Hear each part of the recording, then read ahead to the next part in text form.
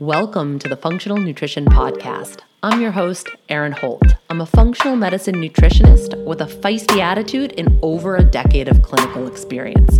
I work with women all over the world through my online programs, and I'm also the founder of the Functional Nutrition Academy, a 12-month practitioner mentorship where I help other nutrition pros level up with functional medicine methodologies. I've got a bone to pick with diet culture and the conventional healthcare model that are both systematically failing so many of us. Creating a new model is my life's work, and this is what the show's all about. Please keep in mind this podcast is created for educational purposes only and should never be used as a replacement for medical diagnosis or treatment. If you like what you hear today, I'd love for you to subscribe, leave a review in iTunes, share with a friend, and keep coming back for more. Thanks for joining me. Now let's dive deep. Hello, my friends. Today's episode has a lot to do with emotional eating and also how we can shift our mindset around emotional eating and also how we can incorporate different intuitive practices into the way that we eat. So I'm actually pulling a clip from a Q&A session that I did with the last round of the Carb Compatibility Project. And we do live coaching once a week where I show up and I answer all of your questions. And I also like to focus on big overarching concepts and themes that come up as we navigate the program together. And that changes from, the live coaching is really, that it is subject to what people are going through at the time of the program. So it changes with each and every program. And I thought that this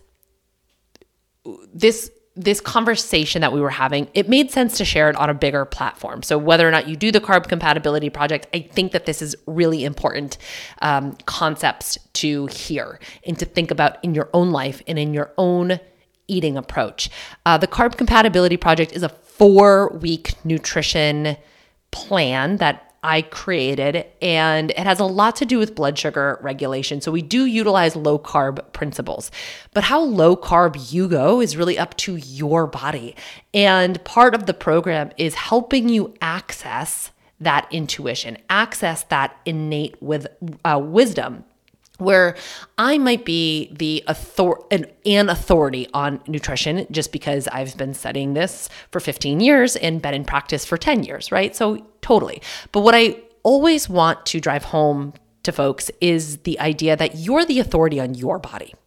And that is something that I come back to time and time and time again. I've been running group nutrition programs for close to a decade now. And that is the overarching theme is, sure, here's a template. Here's a framework to work within because that's helpful and we need that. But how do you access your own body's messages within that framework? And so I'm talking a little bit about that in this clip today. And I would love for you to join us in the next Carb Compatibility Project. We officially start Monday, May 3rd. And like I said, it's 4 weeks. It's really supportive of overall gut health, of liver health. It's a pretty well-designed food plan, if I do say so myself. Of course, we're focusing on metabolic health and insulin signaling and blood sugar regulation, all of that. But I've talked in recent months about the downsides, the negative sides of a low carbohydrate approach or something like a low FODMAP. The potential negative effects it can have on the microbiome because we're pulling out variety. Variety is so huge. Getting a wide variety of plant fibers is really important from a microbiome standpoint, a gut microbiome standpoint. And so I designed that this program with that in mind. So making sure you're getting lots of variety. What some other folks have also enjoyed is using Organifi products as a way to get that variety in. So we talk a lot about polyphenols and getting different colors and different species into our diet. And the Organifi powders is a wonderful way to do that. They're a show sponsor. We love them. head over to their website, organifi.com/funk. You get to save 20% off. And all of those, if you are on a low carb diet, if you are mindful of blood sugar regulation or just mindful of sugar intake, all of their powders are under 3 grams of sugar per serving. So that is really helpful from a blood sugar regulating standpoint. And we also want to shout out our other show sponsor, BioCult.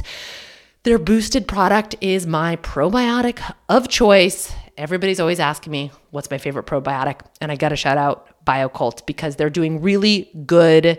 They're the individual strains that they're using in their products, they do their own research on. And I have an entire booklet that the company sent me of all of the clinical studies that they've done for their probiotics. So, obviously research is the weight of my heart. I love that. And so, I'm just really proud of the work that they're doing and in regards to creating pretty awesome probiotics. So I was just talking about gut health.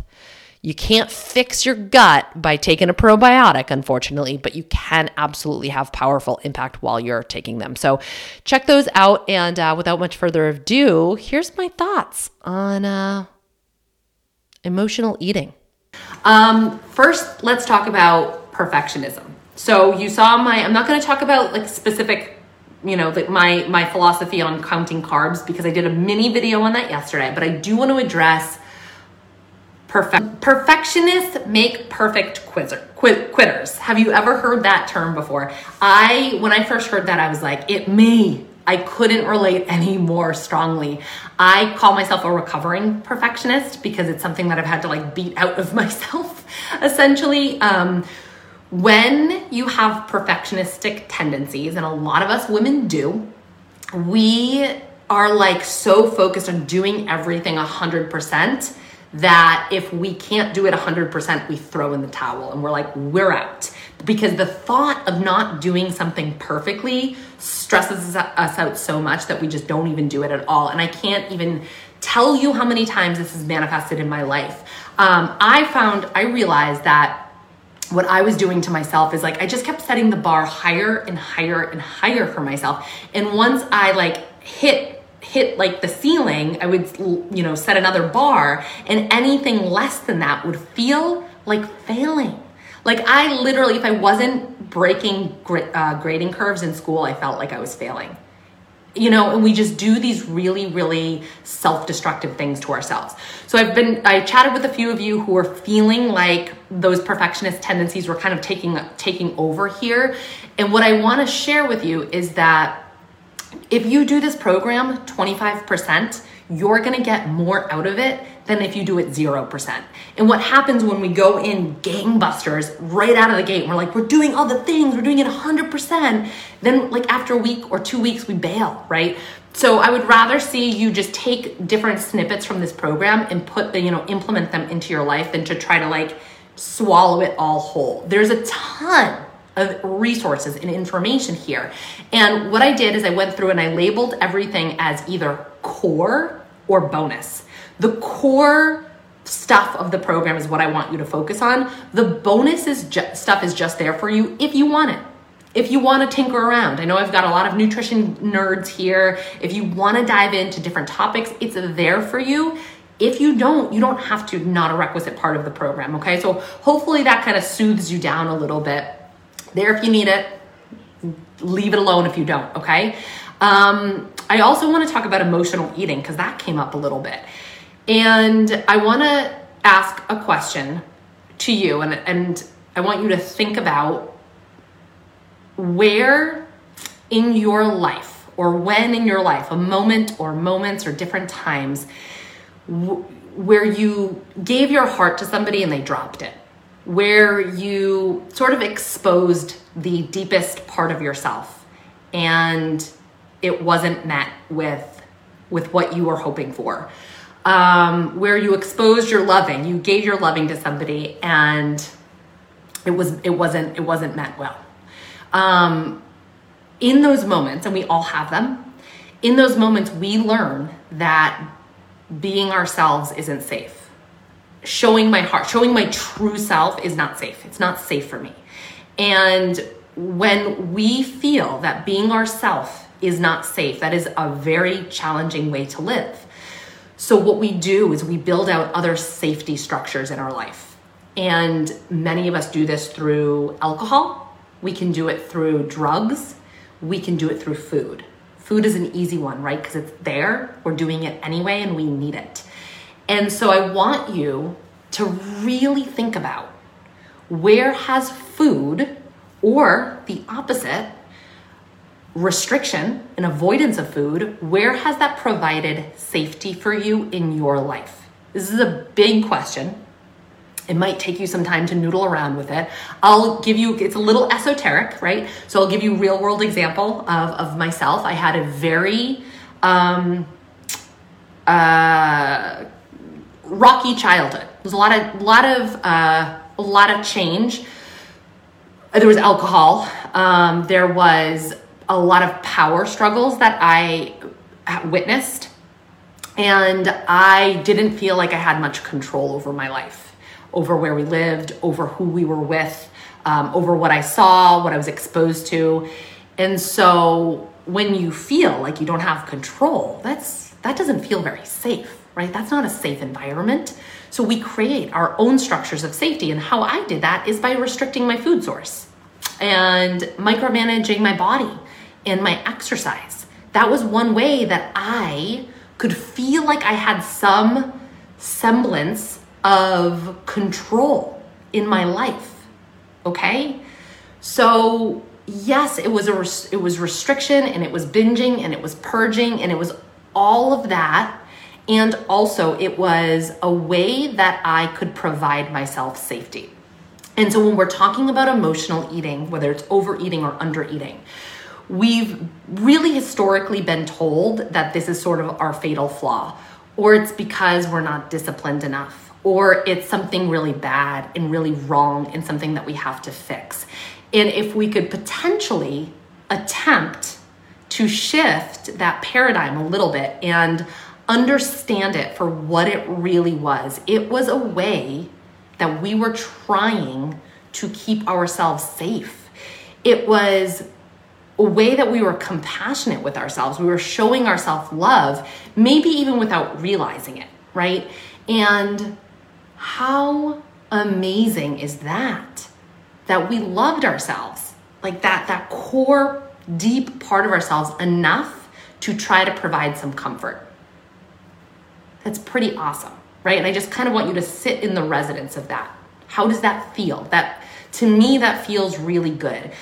We were maybe a little under-resourced, right? We didn't have the tools and the skill sets that we maybe now can learn. So we used what we had. We used what we knew. And that's okay. And now we can start to explore other tools, other ways to provide safety, other ways to self-source that safety, and understand that it comes from here. It comes from within. But we can't do that if we're still in the old paradigm of I am bad for emotional eating. We have to understand where it came from and what beliefs led to that. And I really want you to think about that over the next 4 weeks. Where did food or food issues provide safety for you? And maybe just like hey, thanks for that. Thanks for that. Thanks for throwing me a freaking bone, right? This self-compassion piece, I haven't found one condition that self-compassion can't help heal, right? And that includes food, and that includes how our relationship to food and our relationship to our bodies. So self-compassion, the way that I think about it is just really like sitting with ourselves through struggle, sitting with ourselves through a hard thing. For a lot of you right now, this feels like a challenge. This feels like a struggle. This feels like a hard thing. And I'll talk about that in a little bit. So how can you sit with yourself during this time where it feels really hard? It feels really hard. It's a big change. You're taking on a lot. The best way that I could describe it is speaking to moms or caretakers, or even if you've ever babysat a little kid, how would you handle them if they were struggling, right? The best example that I can give, and if you did your hormone revival last round, you'll have heard this story because it happened this fall. My family, my husband, my daughter, and I went apple picking, and Hattie fell out of a tree, which sounds very dramatic. The tree was she was on a branch that was yay high, and she just slid down and landed on her feet. Scott and I were right there. We saw the whole thing, didn't think anything of it. She scraped the side of her belly, and she freaked out, and she couldn't self-regulate on the entire 30-minute drive home. When I was like, what's going on with her? I couldn't wrap my head around it. She doesn't react this way. So we built a bonfire when we got home, because that's her favorite thing, bundle up and go outside for a fire. She she had no interest in it. I'm like, you know what? Why don't we go lay in my bed? Why don't we just go lay down in my bed? And we just laid there. And I said, I noticed that you've been really upset since you fell out of that tree.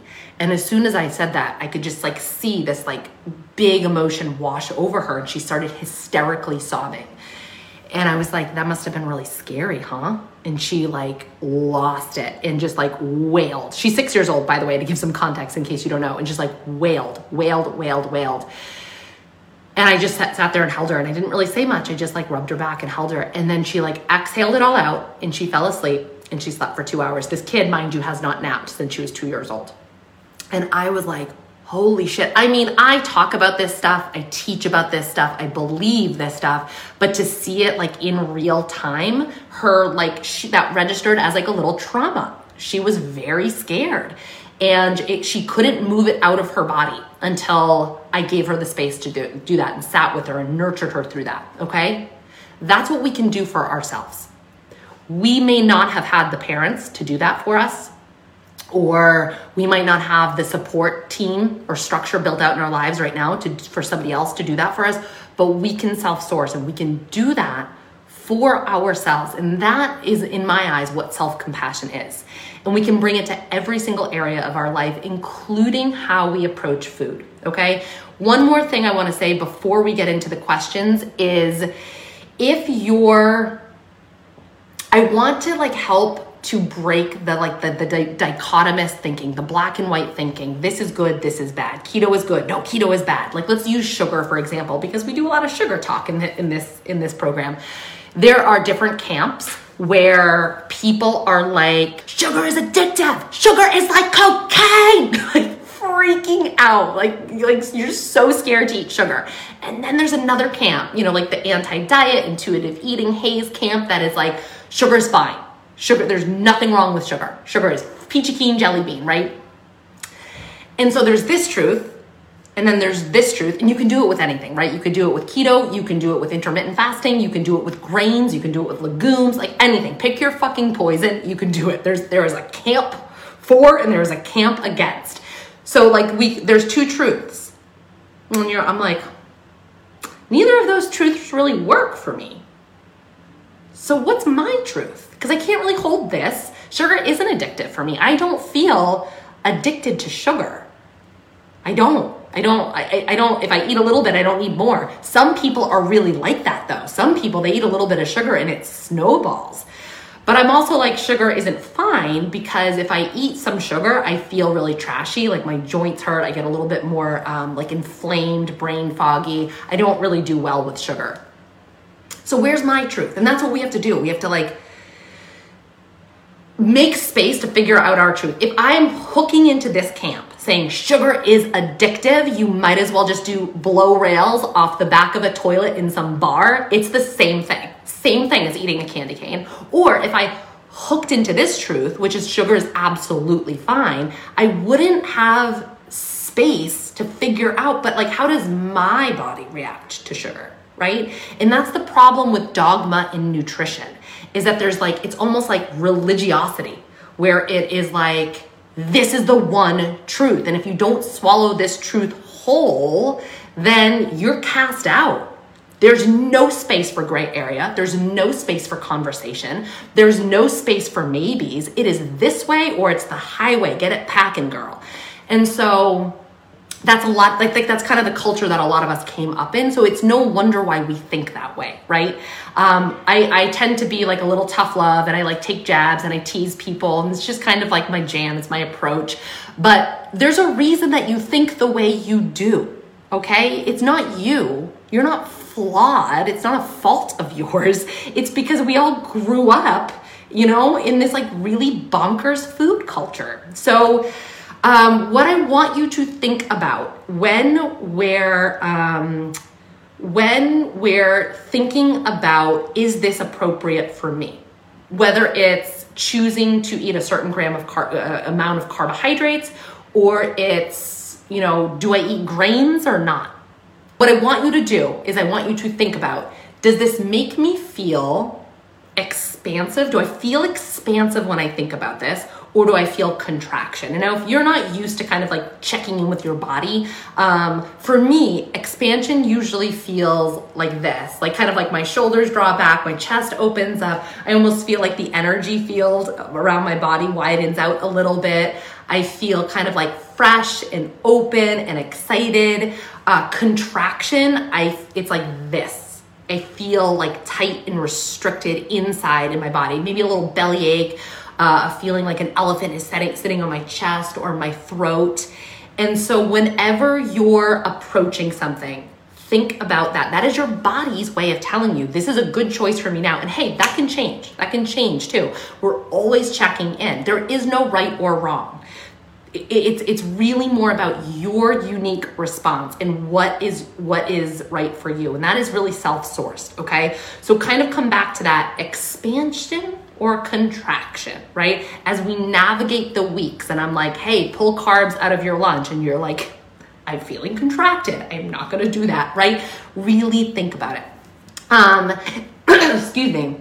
And when we're talking about I'm talking about all of this stuff now because, hey, I'm trying to get you in touch with your body and your intuition. The jig is up. That's what I'm trying to do, okay? We cannot, intuitive eating is like the holy grail. Intuitive eating doesn't work for some folks. It didn't work for me when I was in the throes of the eating disorder because I didn't trust myself. How can we listen to our intuition if we don't trust ourselves? We can't. We can't. We have to learn that. We have to work that muscle. We have to figure that out. We don't just flip on a switch when we enter the kitchen and we're like, my intuition is on. No, this is something that we're working all of the time. 13 years ago, I started studying clairvoyance, which is like energy reading. You can call it like, I don't know. I just say it's like intuitive medicine, psychic abilities, all that kind of stuff. That is when I healed my relationship to food. I took the focus off food and I started paying attention to what my body's reacting to and responding to, and what is my intuition guiding me to. That's how I had to do it. That's how I had to heal my relationship to myself, and then I healed my relationship to food, okay? So I really encourage you to practice all of these little things. Just hook into one thing that I'm saying. You don't have to do all of the things, but really think about all of these different practices, okay? So with that said, let's get into the questions.